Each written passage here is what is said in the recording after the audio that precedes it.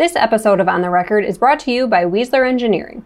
Whether you need low power for occasional use or high power for the toughest jobs, Weasler's PTO drive shafts have you covered. To learn more or to find the right PTO for you, visit www.weasler.com.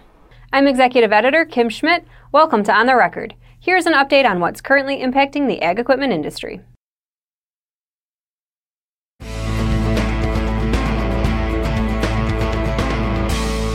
Dealers report used equipment pricing improved during the fourth quarter of 2020.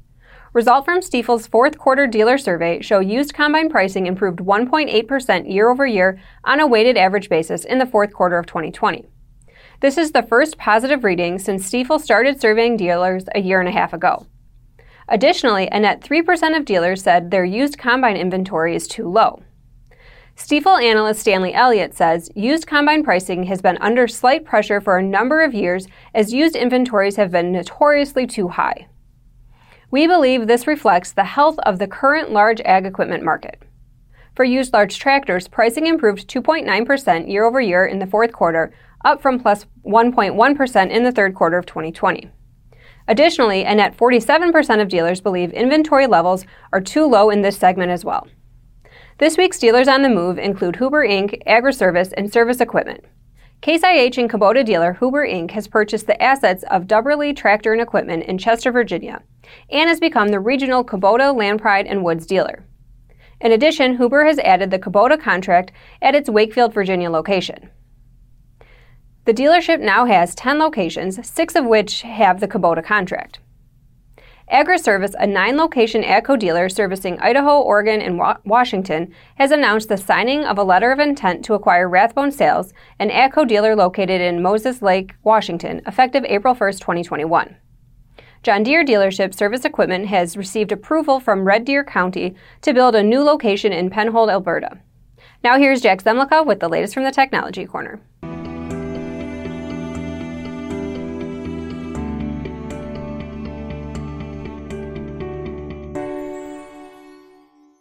Thanks, Kim.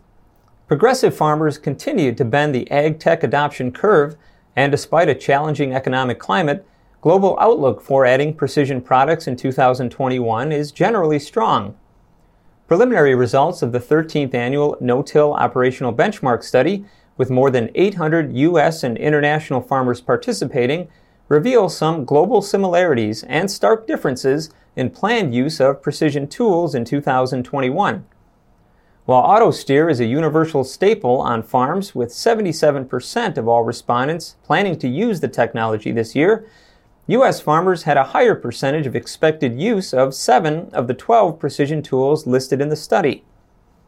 Most notable are a 21-point differential in planned use of auto seed shutoff and an 18-point differential in yield monitor and data analysis by U.S. farmers versus those outside the states.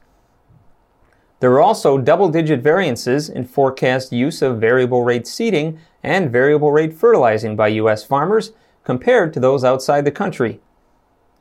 However, the initial benchmark study results also reveal some areas where international farmers are trending ahead of those in the U.S.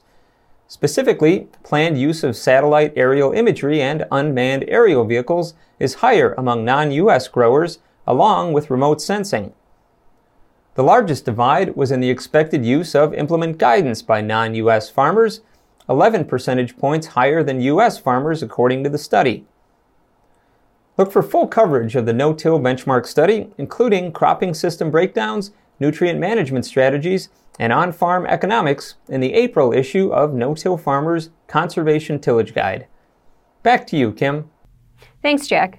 John Deere is reportedly in the process of implementing 5G connectivity at several of its Midwest manufacturing facilities, with a focus on utilizing real-time data and autonomy. In September of last year, John Deere won 5 Citizen Broadband Radio Service, or CBRS, spectrum licenses in an auction put on by the FCC. Deere has stated it plans to use these licenses to accelerate the availability of 5G in its largest manufacturing facilities in North America. During the 2021 Consumer Electronics Show, Ag Equipment Intelligence caught up with Tammy Hedgren, manufacturing lead for tractors and combines at Deere, to talk about what the future holds for Deere and its 5G implementation. Hedgren explains that Deere's licenses cover multiple factories across the Midwest, including its Des Moines Works, Waterloo Works, and Harvester Works facilities. She says 5G connectivity will allow Deere to gain more from its connected devices in its factories and replace its current hardwired systems of Ethernet cables. You'll have to change the infrastructure first. And so we'll start with, for example, a pilot factory. This is hypothetical, okay, because it's not all done. But maybe, for example, you start over an assembly facility, okay? And where you can use this as an example is real-time information to understand quality opportunities and what do you have to change in the process real time to make adjustments. But that's just one example. Another example would be autonomous part delivery. Our customers struggled with skilled labor, and the factories are no different. When schedules go up, labor can be a challenge for us as well. And what 5G allows us to do is not just cover the factory, but cover a broader range so we can go from our warehouse to our factory longer term with autonomous part delivery. Hedgren added that Deere is planning to begin implementing a 5G pilot program at its manufacturing facilities by the end of 2021. Now here's Associate Research Editor Ben Thorpe with a report on how 2020 large ag equipment sales fared. Thanks, Kim. According to data from the Association of Equipment Manufacturers, 2020 saw increases in all categories of U.S. farm equipment sales, while Canada struggled with larger equipment sales. Over 100 horsepower tractor sales in 2020 totaled 19,200 units in the U.S., up 3.2% from 18,600 units the year before. Between 2016 and 2020, average annual sales were about 18,000 units. In Canada, over 100 horsepower tractor sales came in at around 2,900 units, down 10.5% from 3,200 in 2019. Over the last 5 years, annual high horsepower tractor sales in Canada averaged some 3,500 units. U.S. combine sales for 2020 came in at about 5,100 units, up 5.5% from 4,800 in 2019. Since 2016, annual U.S. combine sales have averaged roughly 4,600 units. Canadian combine sales, however, totaled 1,500 units, down 13.9% from 1,700 in 2019. Over the last 5 years, annual Canadian combine sales have averaged just under 1,900 units. Both the U.S. and Canada saw increases in their 40 to 100 horsepower tractor sales and their compact tractor sales, while only the U.S. reported an increase in four-wheel drive tractor sales. Back to you, Kim. Thanks, Ben. According to the company's latest earnings report, Krone saw a 5% increase in its ag sales last year compared to 2019.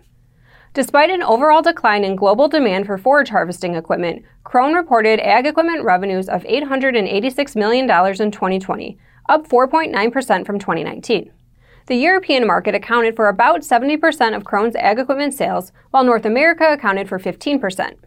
Krone's commercial vehicle division saw revenues of $1.3 billion in 2020, down 24.2% from 2019.